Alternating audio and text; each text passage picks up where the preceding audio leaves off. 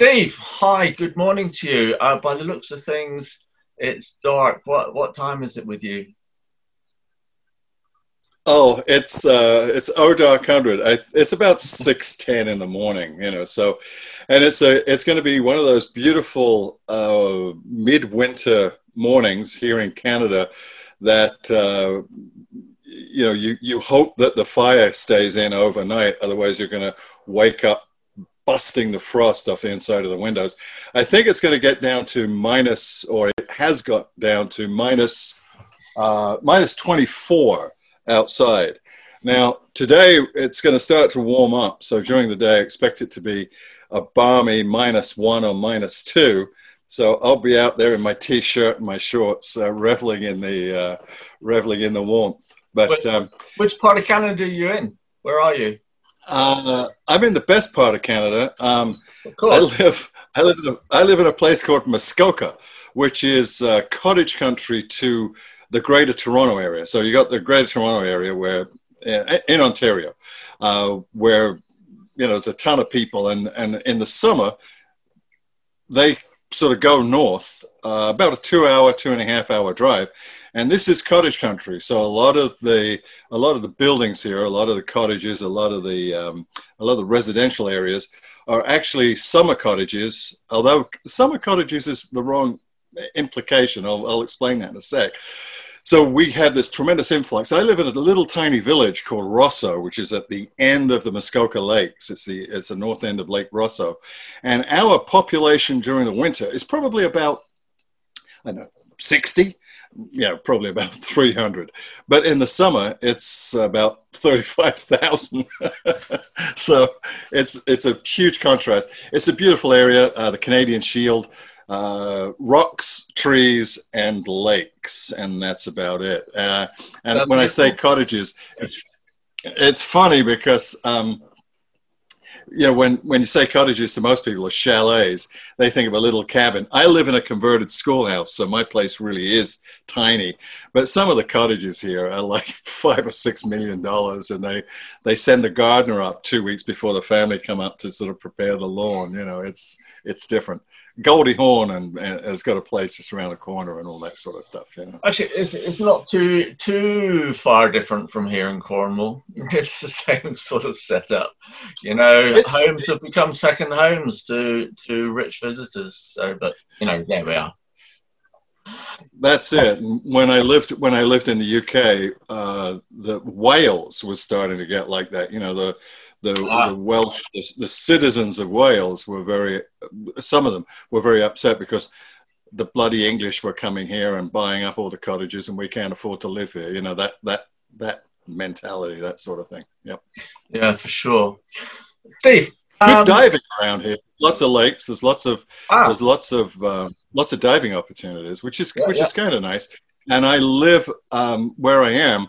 I'm about a 20-minute drive from the eastern end of Lake Huron, Georgian Bay.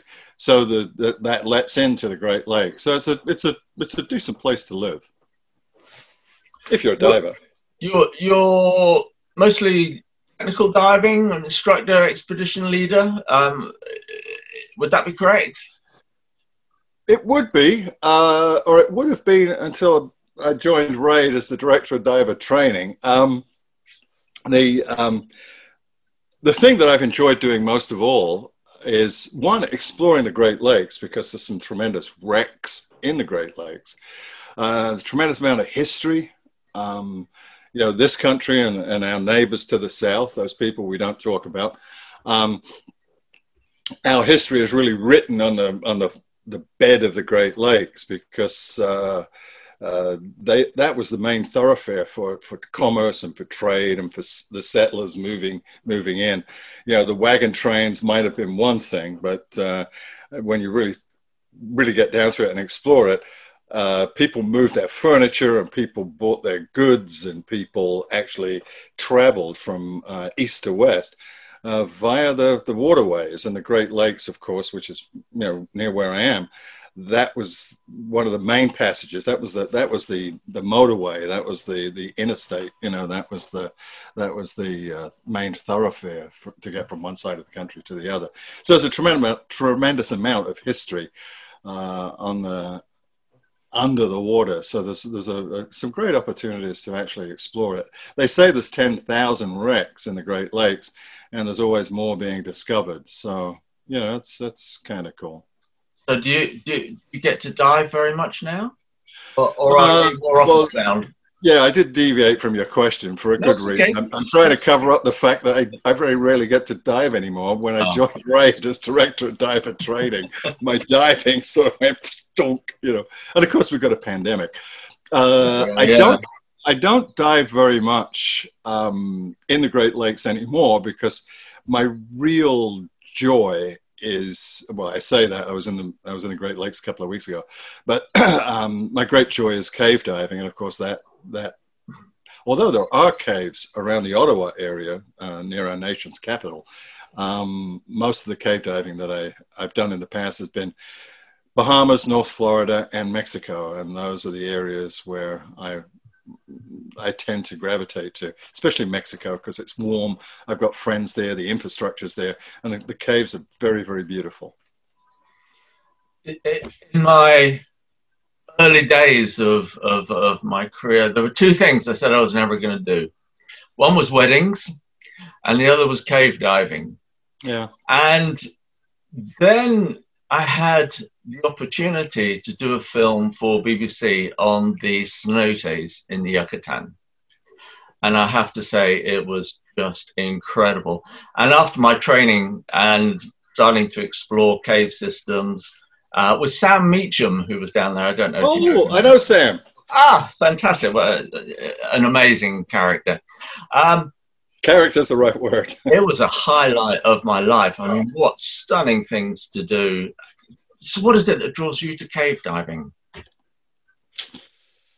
I mean, I can, you know, this is where everyone realizes that not only do I have long hair, but I really am a hippie, because it's the commune with Mother Nature. It's to be in the womb of the world, you know.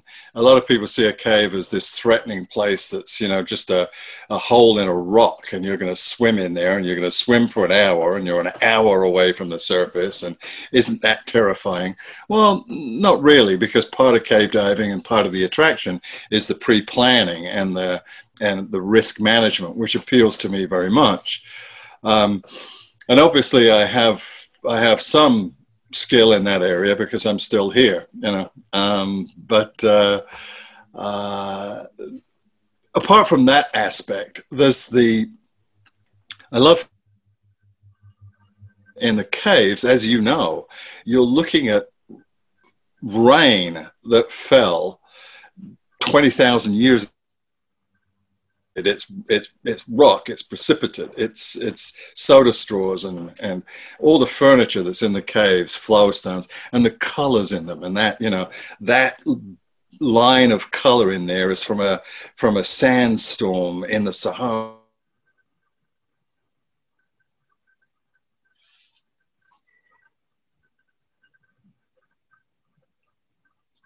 Filtered down through the rocks and the trees and the roots of the trees into this cave and formed these wonderful decorations.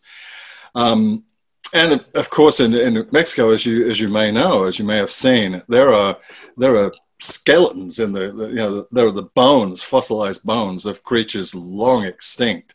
There's a cave system, one of many that I really love.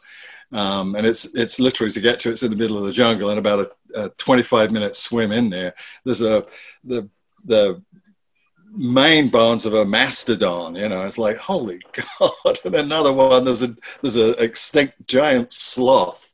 And I mean, all this stuff is, you read about it in books, but to actually see it, to be in the presence of it, I don't know, I just get a kick out of that. And it is that whole thing about, this is nature at its best. This is really, we haven't quite, as a species, we haven't quite ruined it yet. And you mentioned Sam's name, and as you know, Sam is very, very big on the preservation of that environment, and campaigning. One of many people in the Yucatan who is campaigning with the help of the Mexican government, it should be said, to preserve that history, to preserve that environment. And somos los cenotes.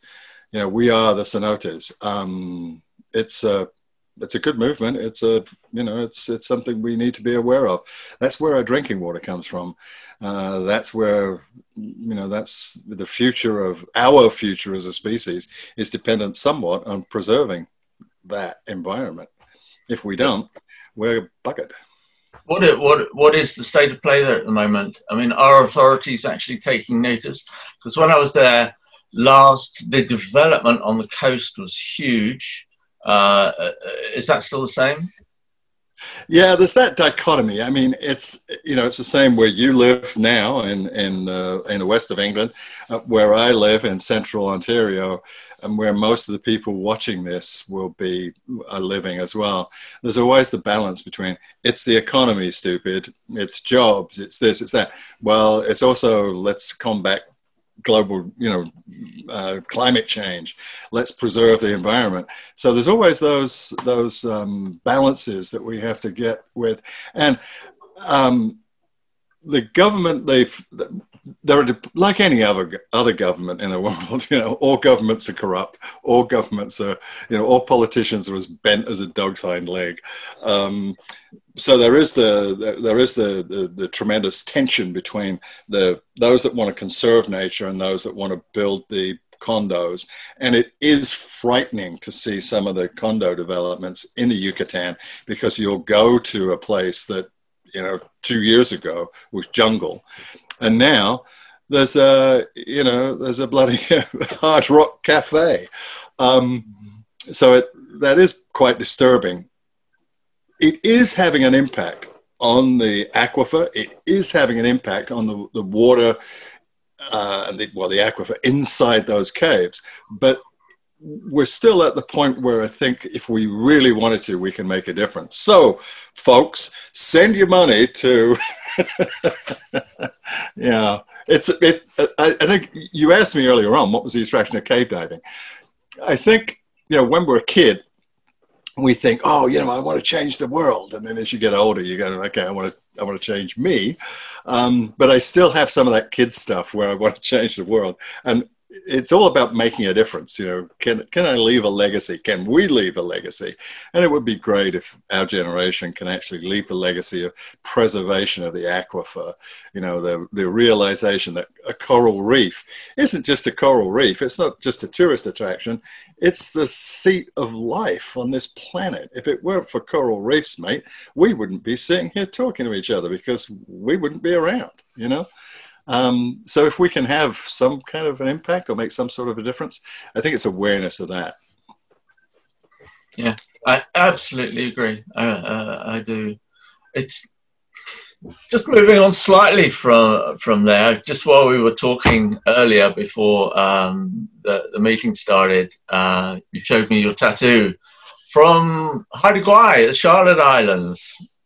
Of which I spent a long time there and know the same people as you. Yeah, it is for those listening who may not know Haida Gwaii, on the west coast of Canada. There's a group of islands which the colonists call the Queen Charlotte Islands, but the locals call Haida Gwaii, and it is the Haida Nation that's there.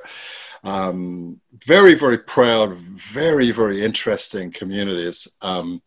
You and I both lived it turns out, in Masset Inlet, in that area. I was there as part of a logging camp, working for Macmillan Bladel, but also being very aware of the balance of nature. I came from a London advertising agency to a logging camp in Haida Gwaii, and it was a real culture shock, but a beautiful people, a very interesting culture. Never signed a treaty. I don't think the Haida ever signed a treaty with the British Crown, did they?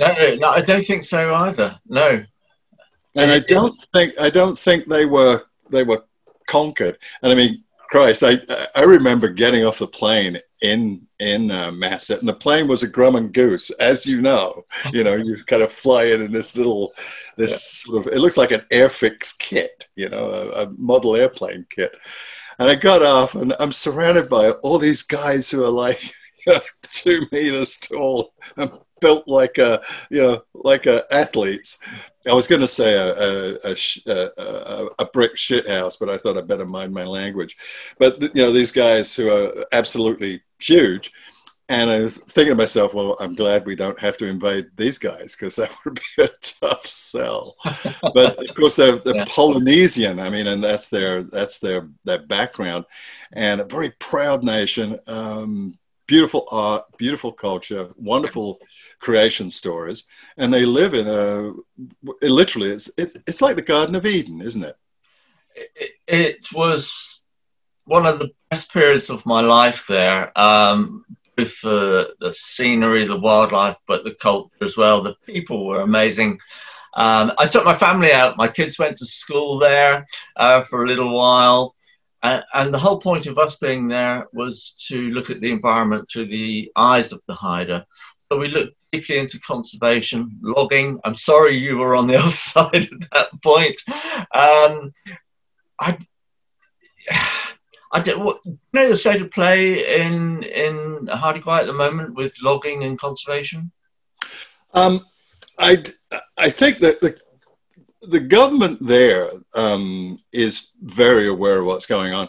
I think our federal government and our provincial government as well, I think they're very cognizant of the fact that there are still virgin forests there, as you know, and it's a temperate rainforest. I mean, it is.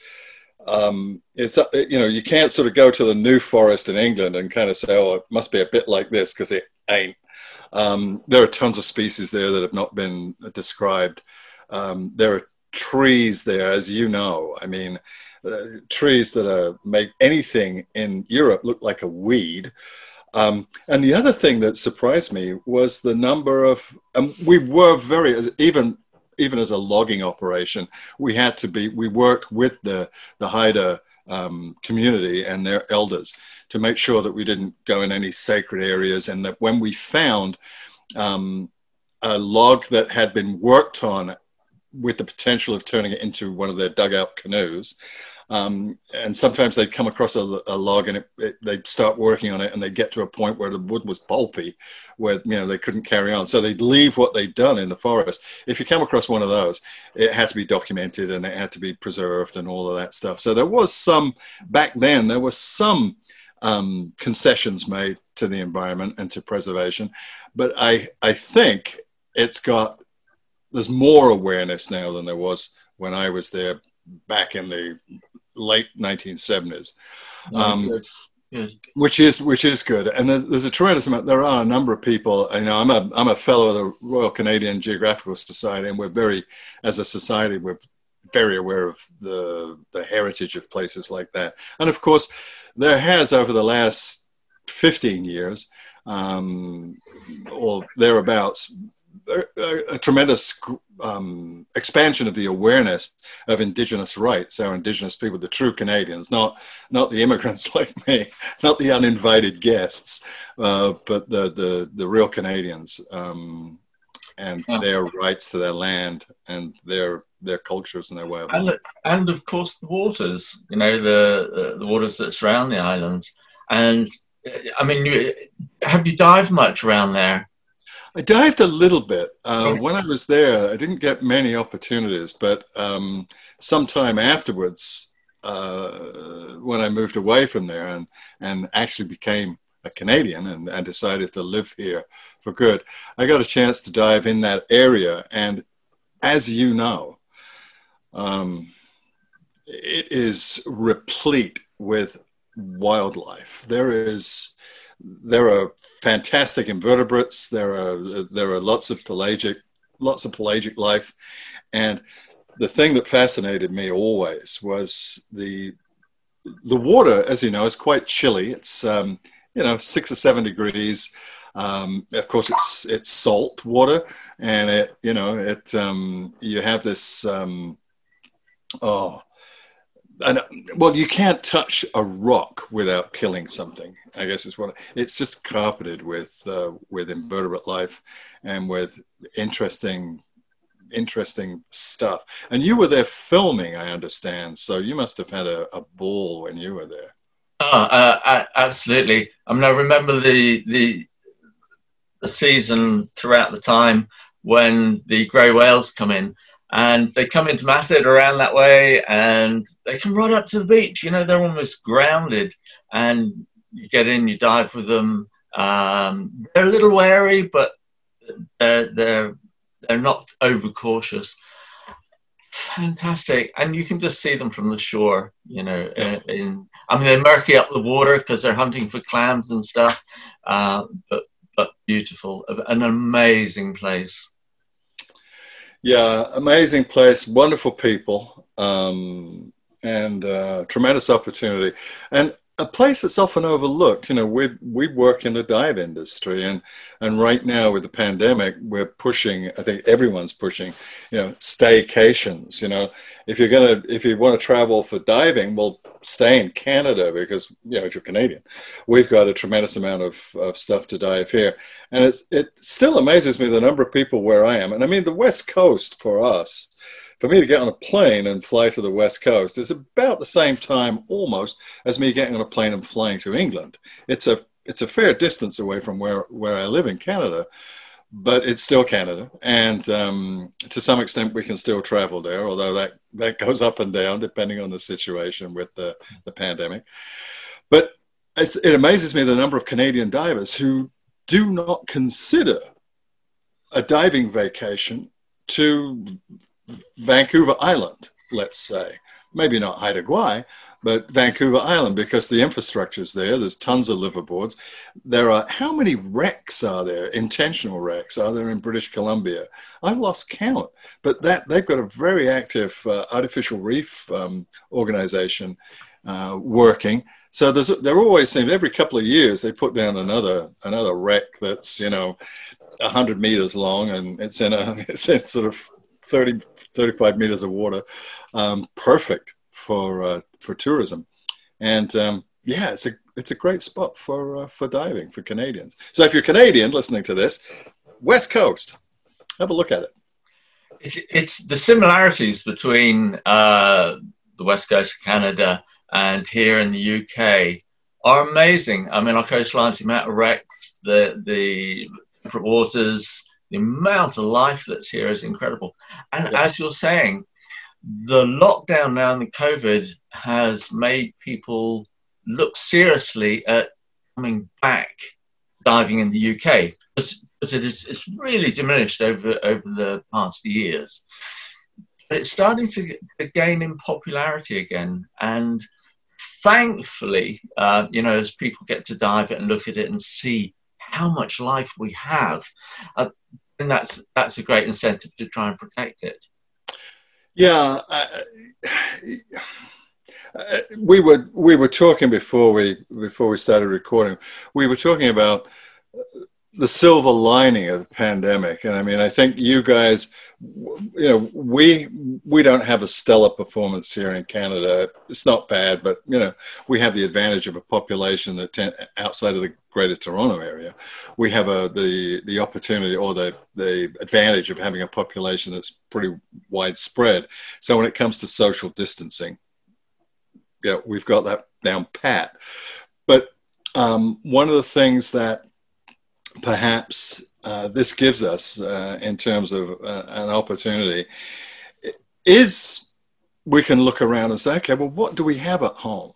What is there here? And the whole staycation thing, I mean, it sounds a bit of a trope, but really it does give us an opportunity to actually look at what we have and what is in our own backyard.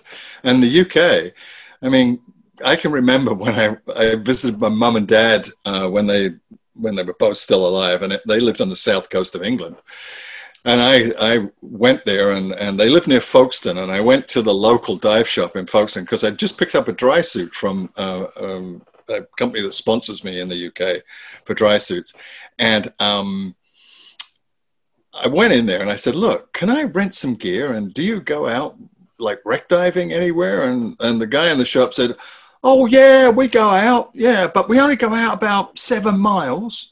And I said, well, you know, how many, what's the opportunity? What are you doing? Oh, well, in that 7 miles, we've got about 8,000 wrecks.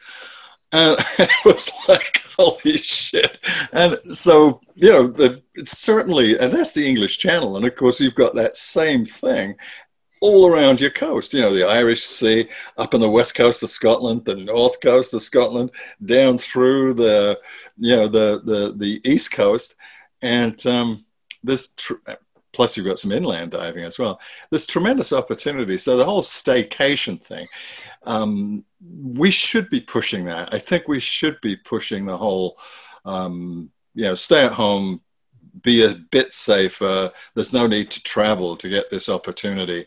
And I think if there was an advantage to what's been happening in the States in the last 4 years with the whole, you know, buy American, let's be American. I mean, Christ, they labeled straight away. They labeled us as a threat to you know, their security. I mean, how could Canada be a threat to anyone's national security? Screw you. But what it has done is I think it's made us more aware of the fact that, you know, when we go somewhere else, like, you know, let's go to Cuba. Well, do you really want to throw money into that economy? Or would you rather stay and go to, say, the east coast of Canada and go to and pump some money into that economy? And although that has the ring of a sort of jingoistic, you know, ring to it, it is kind of interesting to sort of look now, you know, a year into this pandemic, to sort of see where people's minds are at, especially in the travel and hospitality industry, where people are starting to think maybe it's better that we have one trip abroad and the rest of the time we spend our disposable income, our travel income, our silly money locally. So there is that benefit to it. Yeah, absolutely. I agree entirely. Steve, it's been lovely talking to you. We haven't talked about anything that I planned, which is perfect. There is, Jeff, there is only now. There is, you know, you can, all that exists is this moment right now. So, you know, whatever you plan, yeah. It's been perfect. It's been lovely. So look, I'll let you go because I'm sure you're about due for some breakfast, aren't you? Well, I fast. I'm one of these intermittent fasting guys, and I don't have breakfast for another couple of hours. But, you know, what I will do is I'll have another cup of coffee. Cool. Excellent. Well, look, you take care, and hopefully when the COVID's over and you're ever back in the UK, we can catch up. I look forward to seeing you at one of the dive shows, because one of the things that I think the UK does well, several things the UK does well: meat pies, beer, of course, dry suits, and dive shows. So. Oh, cool. Excellent. Lovely. All right, Steve, well, I'll say goodbye for now. Thanks a lot. Appreciate it. Cheers now. Bye. Take care.